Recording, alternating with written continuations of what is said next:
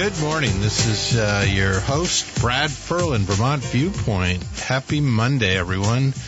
Another news flash from WDEV. It's raining. I'm sure you're surprised. Came down from St. Albans to Waterbury, and everybody's hydroplaning a little bit, and it's quite interesting, but got here safely. The Peanut Mobile was here, as you heard, and they're traveling all over the country. I want to do a shout-out to my son. Happy birthday to Casey, 30 years old. I was 7 when he was born, so, well, not quite. That might be a little bit of an exaggeration. I was at least 9. So we have a great show today. We'll begin with Miro Weinberger in a minute or two. Longest serving mayor of Burlington consecutively, and has had a long career and seen a lot, and look forward to talking with the mayor. At 10 o'clock, we're going to talk with Brian Lapine, who's with the Vermont Air National Guard. He is the vice commander of the 158th Fighter Wing. So we'll get some updates on the Guard and all the things they do in the region and globally. At 10:30, Master Sergeant Courtney Weiser from the Vermont Army Guard, and she does recruiting. She's a longtime recruiter for over 10 years, and she'll be talking about job opportunities that are out there for anyone who's interested in a lot of benefits, college education, pay, and stuff like that. So it's an opportunity. It's a choice people can make, and look forward to talking with her. I had my full moon hike up Elmore on Saturday night, and it was supposed to be rainy and cold, and it turned out when I got up on top of the fire tower that the clouds dispersed and the moon was as beautiful as can be, and it was all worth it. And so that's my fitness once a month at least.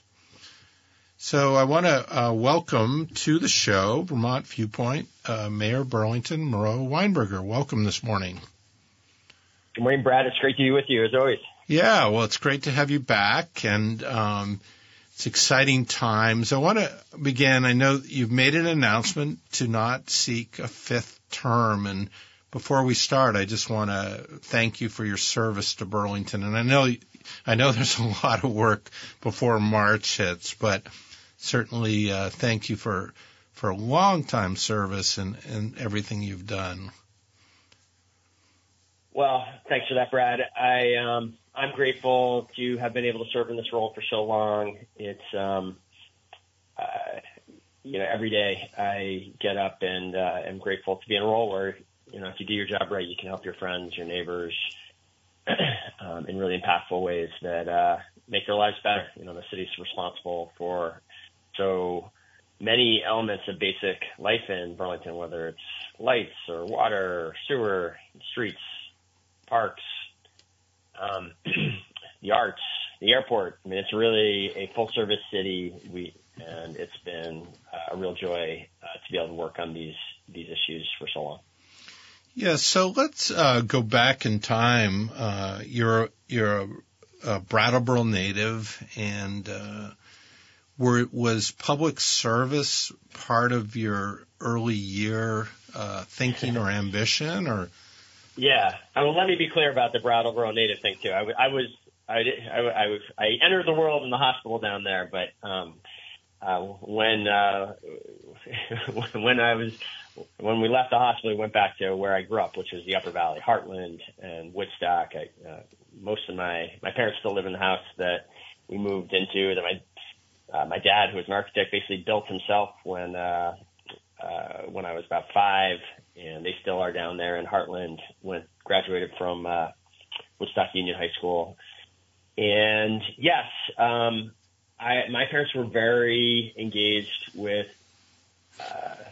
politics and with the issues of the day, and we were one of those families, fortunately, that ate dinner together just about every night, and we would always talk about current events and politics and what was going on in the world. And I do think I kind of took from that a sense that government mattered, the public service mattered, and had the incredible opportunity to kind of start to realize a little bit more about what that meant when while still in college, was able to spend 8 months in Senator Leahy's D.C. office as an intern and as a mail opener, and that was a very formative experience as well. And then had when I got out of college, the opportunity to work on a big U.S. Senate campaign in Pennsylvania, working for a man, really kind of remarkable American named Harris Wofford, on a hard-fought and ultimately losing U.S. Senate campaign. So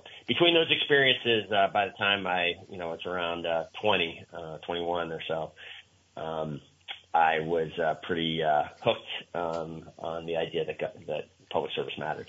Yeah, and what about role models in Heartland and earlier years, high school years, teachers? Were there influencers that you look back on and are grateful for? Well, Brad, I haven't thought about that in a long time. What immediately comes to mind, I had a wonderful English teacher when I was in junior high school named Andrea Alsop, and she really imparted in me a respect for the value of good writing. And I've always been committed to writing and clear communications in writing ever since. I think that had a huge impact. I went to school with one of Peter Welch's kids, and Michael Smith Welch. We called him Poncho at the time, and so I got to see as a third, fourth, fifth grader Peter Welch at that point in his career when he was a state senator from Windsor County. So that probably had an impact as well.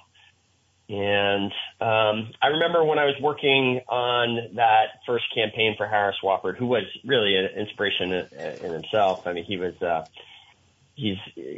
kind of Forrest Gump-like figure almost in American politics. He was there at the formation of the Peace Corps and AmeriCorps.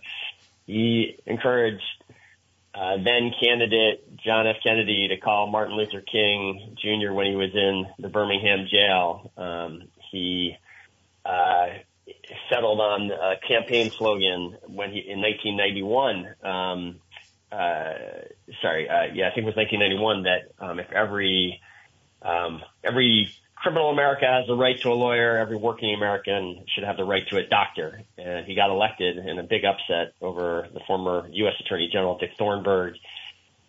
From that, and then the people who were involved in that campaign went on to run Bill Clinton's campaign. So he was in so many ways at the center of pivotal moments in American history. That was pretty exciting to be around, and all those experiences certainly contributed to what I have today. Yeah, it's quite amazing. And I remember you talk about writing.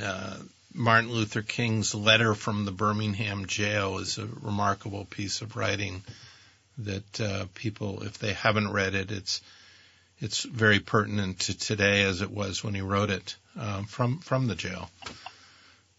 So you got a formidable high school education, I think, and stuff, because you were able to head on to Yale and study and complete Yale with a couple majors.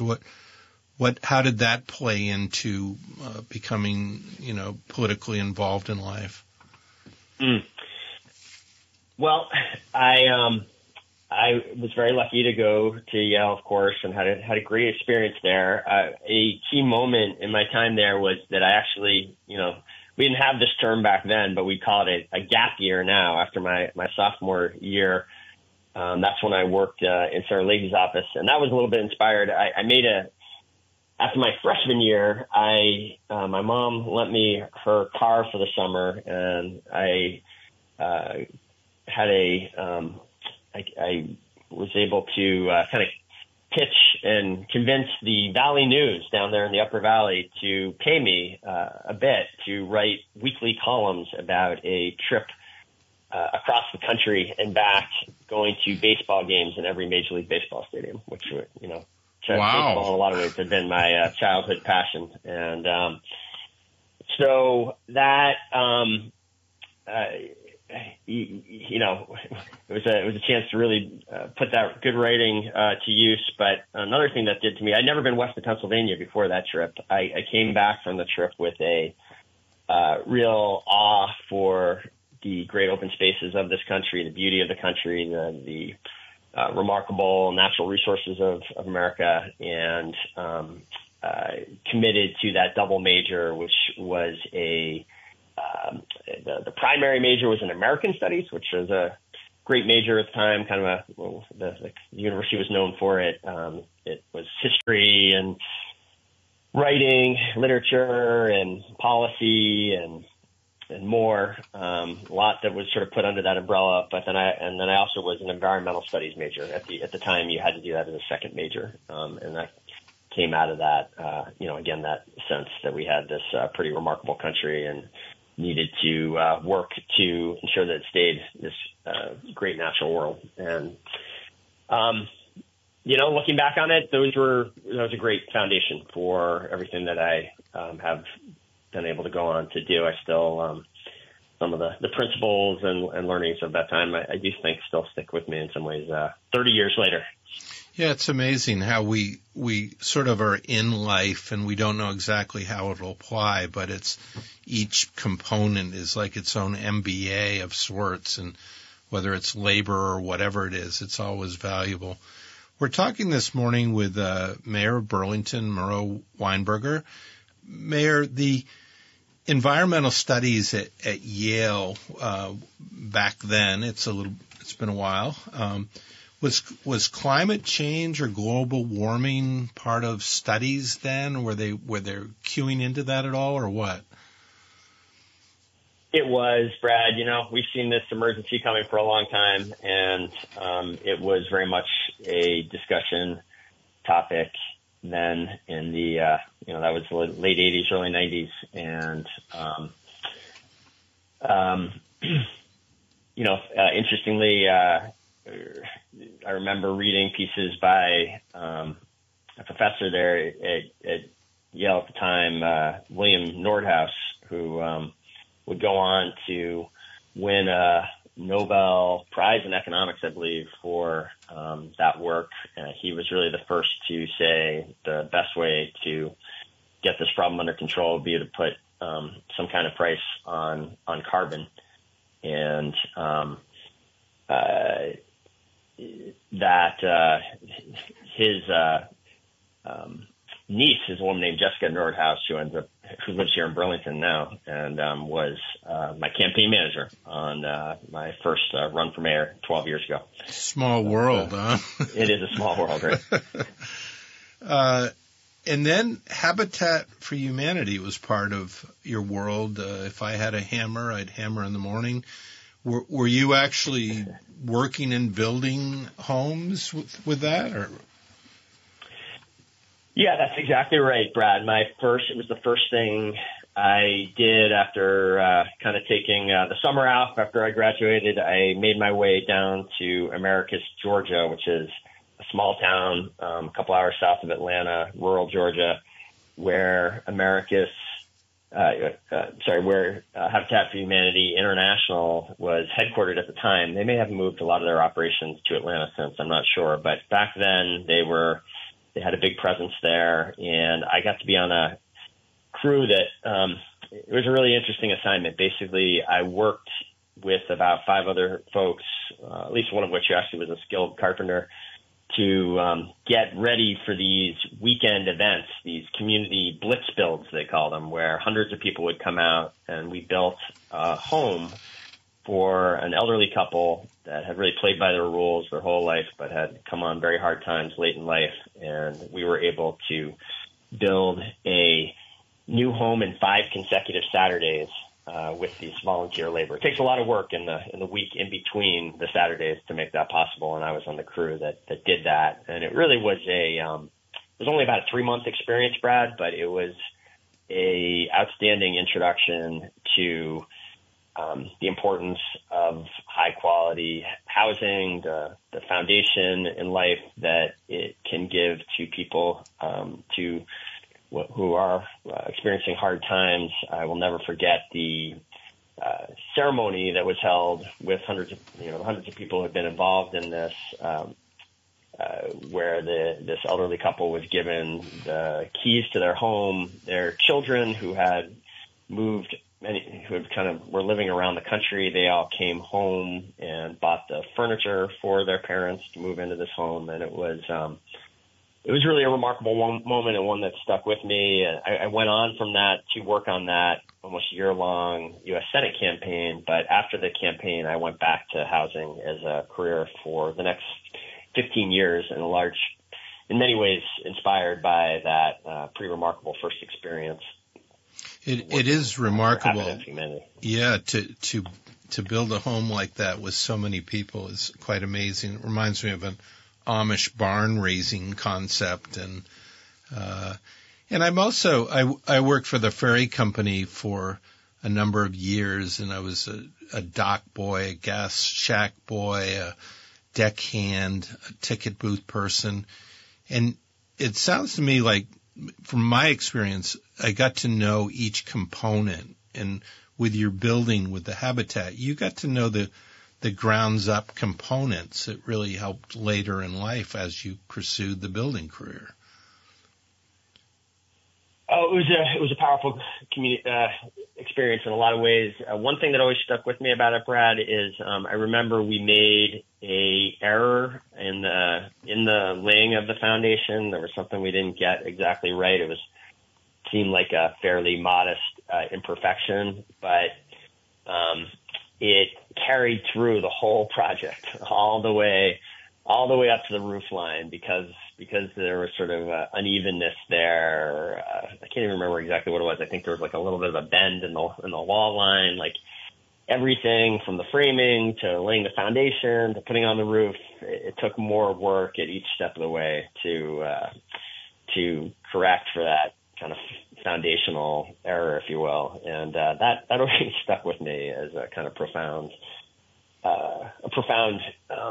lesson. It was also remarkable to me how simple, even as a unskilled guy, I never really done a whole lot in construction before that, but that building a home broke down a series of very straightforward tasks.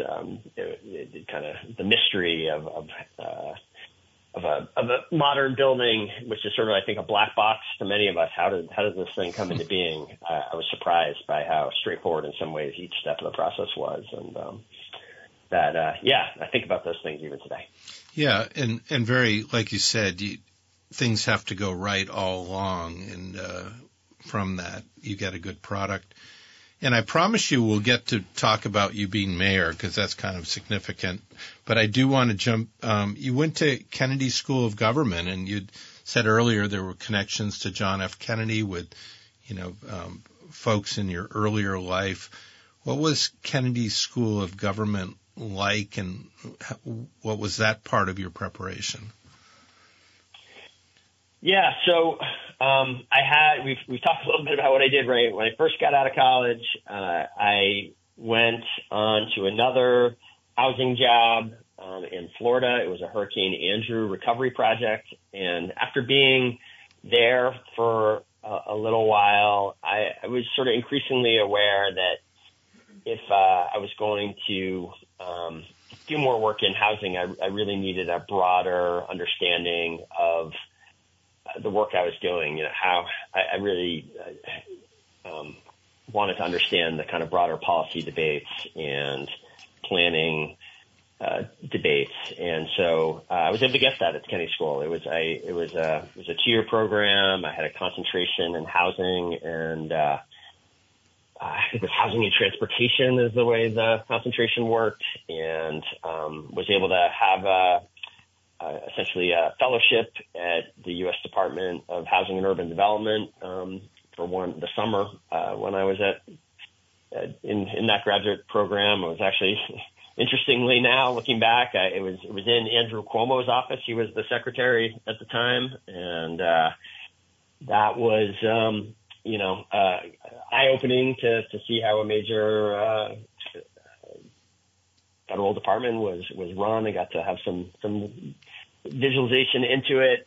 Another really formative experience about those years that has shaped me, Brad, was I was living it was a big, group house. I think there was 8 or 9 of us in various graduate programs there. One of the people living in the house was a woman named Samantha Power, who had been a very close friend of mine from undergraduate studies, and she was at the Harvard Law School while I was at the Kennedy School, and we jogged together a lot, and she was in the process of writing what would go on to be really one of the great seminal books of our time, called Problem from Hell. It was about U.S. responses to genocide going back to World War II. And that book launched her to winning a Pulitzer and going on to having a major career in government. She's right now serving as the head of the USAID for President Biden, and so having a huge role in the international conflicts and challenges we see around the world. And so it was quite inspiring to see someone really working so hard to improve the world, and having be a contemporary, someone I'd known it so well, I think expanded my understanding of what is possible with hard work and focus in the world.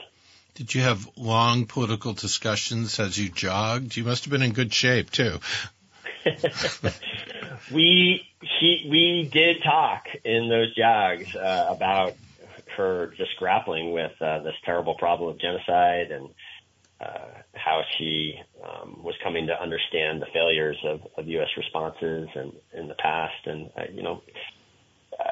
that book has, since that time, we have been much more active in these genocidal situations when they take place. And a large part of that comes from, what kind of the truths that she revealed to everyone and the failures to act previously. So it was, it was quite a time. And I'm really proud of her and what she's done. Yeah, it's interesting. Influence on influence, how we learn. I know that Henry David Thoreau influenced Gandhi on passive resistance. You think about how far around the world that notion travels. We're talking this morning with Miro Weinberger, Mayor of Burlington. And Mayor, one more wearing of hats question. You were board president of Turning Point, alcohol and drug addiction recovery organization. It's dear to my heart. I fortunately have been in recovery from alcohol for 20 years last week, so I certainly appreciate the struggles that people have. And I'm assuming that also was developmentally important for everything that you've done as mayor as well. That's right, Brad. I'm fortunate never have had a serious addiction myself, but I've always had just a sense that was just a little bit luck of the draw, and I can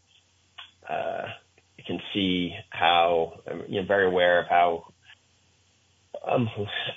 limited, how vulnerable we all are to these forces taking over our lives in really negative ways. And so I was, when I was approached about serving on the Turning Point Center, I looked into it and was just amazed by how many people were directly helped by that small, what was at the time, really a very small organization running on a shoestring budget, hand to mouth kind of. It was always back then there was very little government support, and yet it was serving thousands and thousands of Chittenden County residents every month. And so I got involved, helped find a larger space for the center, eventually became, for a brief period of time, the president of the board, and helped with some lobbying efforts that over time have made it a much better funded agency. The last 2 governors have both, as well as many legislators, have been very supportive of the network of recovery centers that we have around the state, and it has matured into an even more valuable program that today provides, has really pioneered this world of recovery coaching, something that really didn't, had sort of long been part of the ethic of 12-step programs, that you get peer-to-peer assistance, but it had not really been anyone's job, at least in Vermont, to really commit to that kind of peer support. And the Chittenden County Turning Point Center has really led the way on that in a lot of ways. So, yeah, and that certainly has fed into probably the issue that I've spent the most time on as mayor, which is the trying to stand up responses to this just terrible drug crisis that has seized the city and the state and the country in just a devastating way. And that, to this day is one of our, I would say it's in many ways our biggest challenge. Yeah, I would agree with you. And, it's interesting. You have this housing background too. And what I hear, from people who are dealing with this day to day is just the basics of housing and warmth and food are the fundamentals that get lost on people that are so important. And so the housing component that you have been advocating for is really an important part of that recovery world as well. There's no doubt that without a stable place to sleep at night and to organize your affairs from and to, without that, I think it is very hard to, it's like the foundation that we talked about before from the Habitat experience. I do think having a safe, decent home is foundational to people being able to have a successful life. And it is really quite concerning that right now in Vermont, we have the second highest rates of homelessness of any state in the country. Just a staggering fact, something that I think is completely out of the character of what Vermonters want this place to be. And you can see that on the streets of Burlington and many other communities in the state right now. And I do see that as very much tied to the drug crisis that we are seeing. We do know that we are having some success in our emergency shelters, in particular the Elmwood Avenue shelter that we started at the beginning of this year, and with a kind of public health approach to homelessness.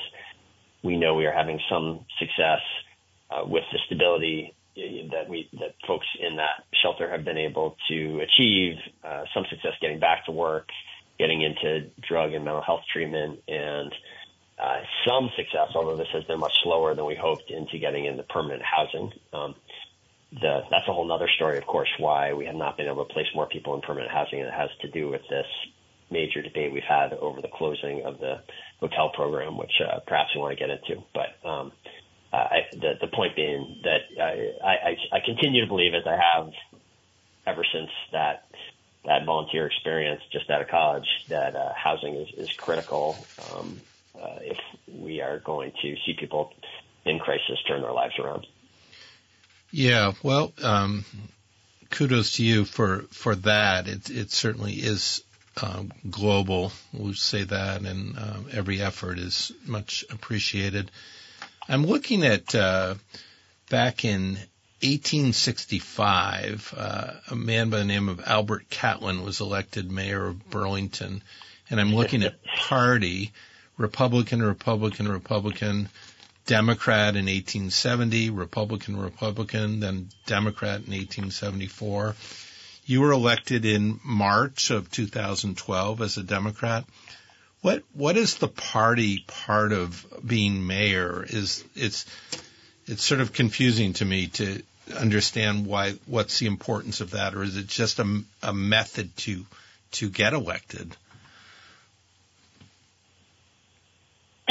So, Brad, this is one of the debates that goes back to the very beginnings of this country, right? Many of our founding fathers thought that perhaps there was a way to govern this country without parties. But I think it's been pretty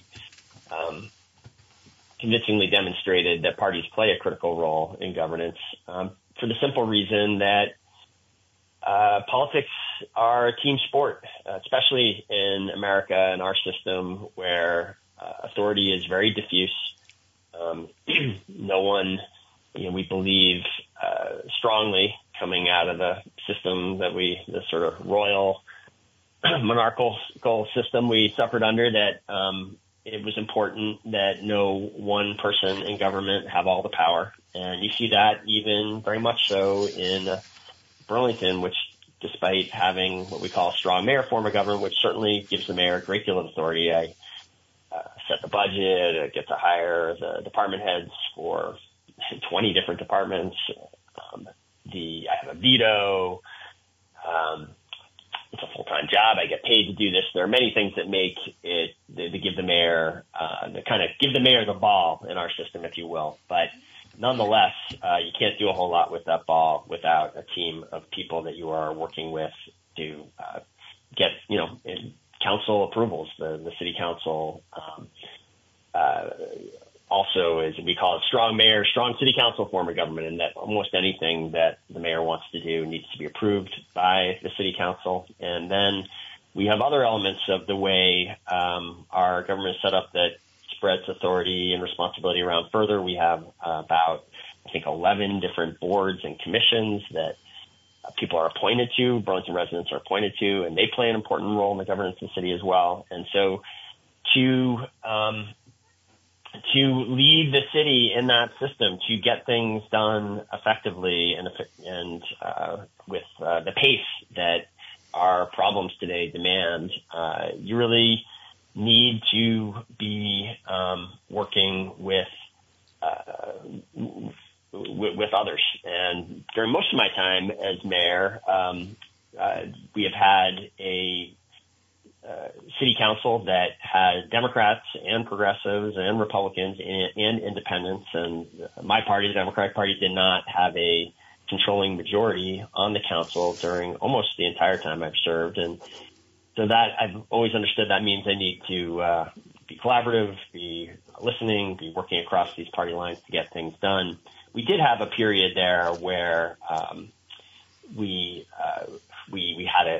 had a number of important votes that we were in sort of gridlock on. We have an even numbered city council, 12 representatives, and of course, in probably the most significant vote in recent years, there were 6 city councilors that voted against a proposal of mine that would have kept our police department at approximately the levels it had been at historically, while a study was done to look at whether there were ways to reduce the size of the department. But the council, because of that gridlock, instead what went forward was this commitment to reducing the size of the police department by 30%. And I resisted. I was opposed to that right from the start, and brought back numerous efforts to turn that around. But unfortunately, it took 18 months to turn that issue around. And, back to the root of your question, that show that where the party stood on that issue was very clear. It was really an effort led by the Progressive Party to reduce the department size without study, and we're still living with the consequences of that vote now, some 3 years later. We're talking with Mayor Miro Weinberger. I want to return to the topic of policing, Mayor. A couple things on that. One is, are people feeling that the pendulum is swinging back a little bit in terms of, when you lose something and then you notice the impacts of it? Is there more clamor for saying, hey, as it turns out, we really do need more policing? Oh, absolutely, Brad. It's really, for 2 years now, there has been a consensus at the city council that vote, really rushed vote in the days after the terrible murder of George Floyd, was a mistaken vote. And it was October 2021 that the council voted, barely, but they voted to reverse that decision and build back to at least 80 87 officers.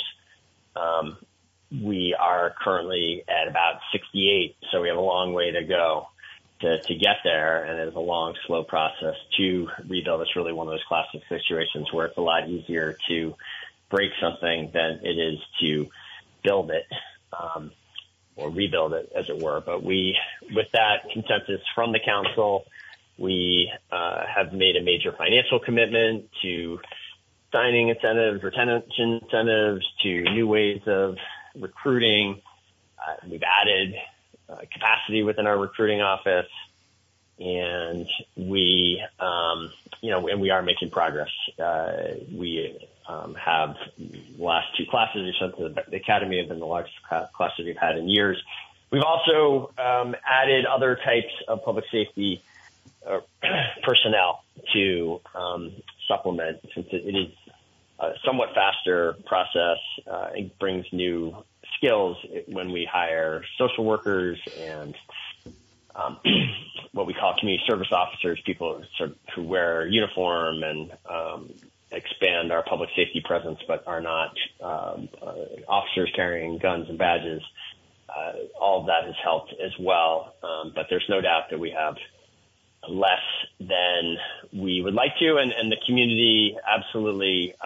It's not just the council that thinks we need to build back the department. It's been very clear. Voters feel that as well. Each of the elections that has happened since 2021, there has been more and more support for the Democratic Party, which has come to be the party clearly advocating for stronger public safety. And there has been a number of ballot items that have shown that voters really value a professional, well-resourced police department as well. So, it's definitely something where there's been a strong shift and clear movement in public opinion.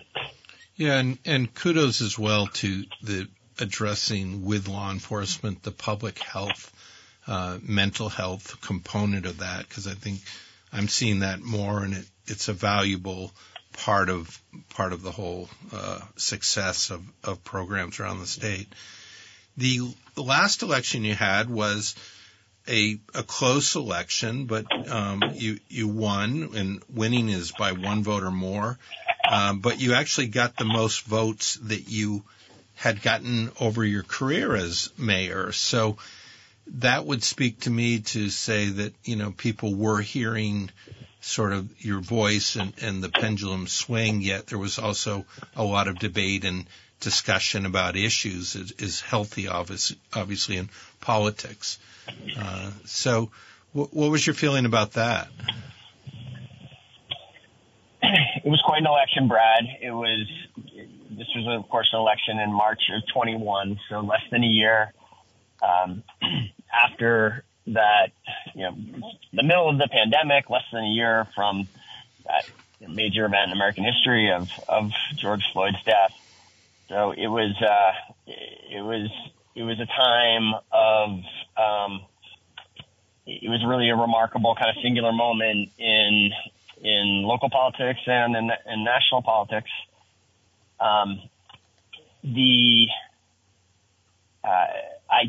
It is sort of I appreciate you pointing out that I actually got more votes in that election than at any other time. That was not something that's been widely reported. It was a time of record high engagement and turnout, and we had a great debate, and I'm grateful that we did prevail. And I do think, again, yes, there have been 4 elections, including a special election since then, and with each election, the vote has been clearer and more strongly aligned with the public safety positions that I really have been advocating throughout. From the beginning, I said it is a mistake to cut our police department. If you want good policing, we need more resources there, not less. From the beginning, I said it is a mistake to pit racial justice and public safety against each other, the police against each other. We need both. We need good policing, and we need great progress with racial justice and racial equity, and we can have both, and we can fund both. We don't need to have these goals and values in tension with each other, and we've done that. We've put about a year before the murder of George Floyd, we had created for the first time a racial equity, inclusion, and belonging department in Burlington, and we have funded approximately $2 million a year towards that initiative, which is a commitment that goes way beyond what any other Vermont community is doing, or really even the state itself, in terms of trying to address this issue. And we've done that while also being very focused on rebuilding our police department. I think that's the model going forward, and the voters are increasingly behind that model.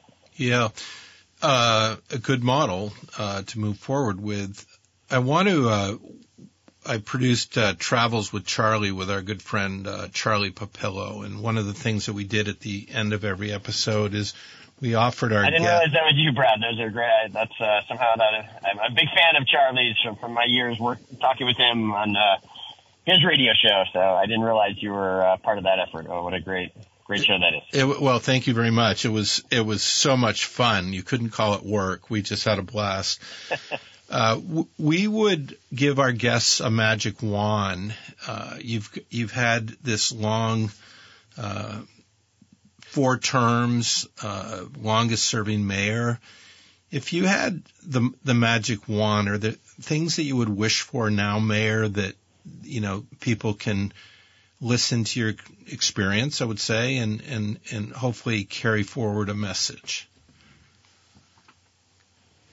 Wow. Okay. So what would I do with if I had a magic wand right now? What would we change? Well, I would start with the drug crisis, and I think this is a wand that has been waved in the past by our state leaders, and I don't understand why it's not being waved now, to declare the drug crisis the top public health and public safety priority. This is really what Governor Shumlin did in 2014 when he devoted his entire State of the State address to what he called the heroin crisis at the time. We saw years he really got everyone's attention with that and with the follow-up work he did, and got everyone, the hundreds of different people and organizations that have a role in turning this terrible crisis around. He got everyone working together and collaborating, coordinating. We lost that focus. We had to lose that focus during the pandemic. And what has happened since that shift in focus is that fentanyl and meth have arrived here as the dominant drugs, and they have dramatically undermined the hub and spoke system that we have in place for drug treatment that was making progress in the years leading up to the pandemic. We were seeing all the metrics go in the right direction during those years. We saw opioid deaths dropping by 50% here in Chittenden County and staying at that reduced level. We saw property crime going down.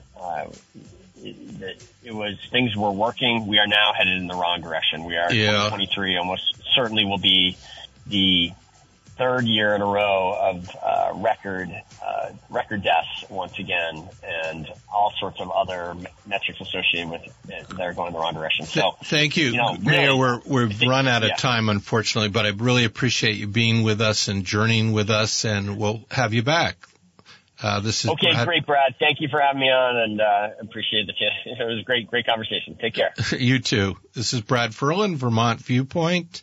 We will be back with Brian Lapine with Vermont Air National Guard. We'll be back right after this.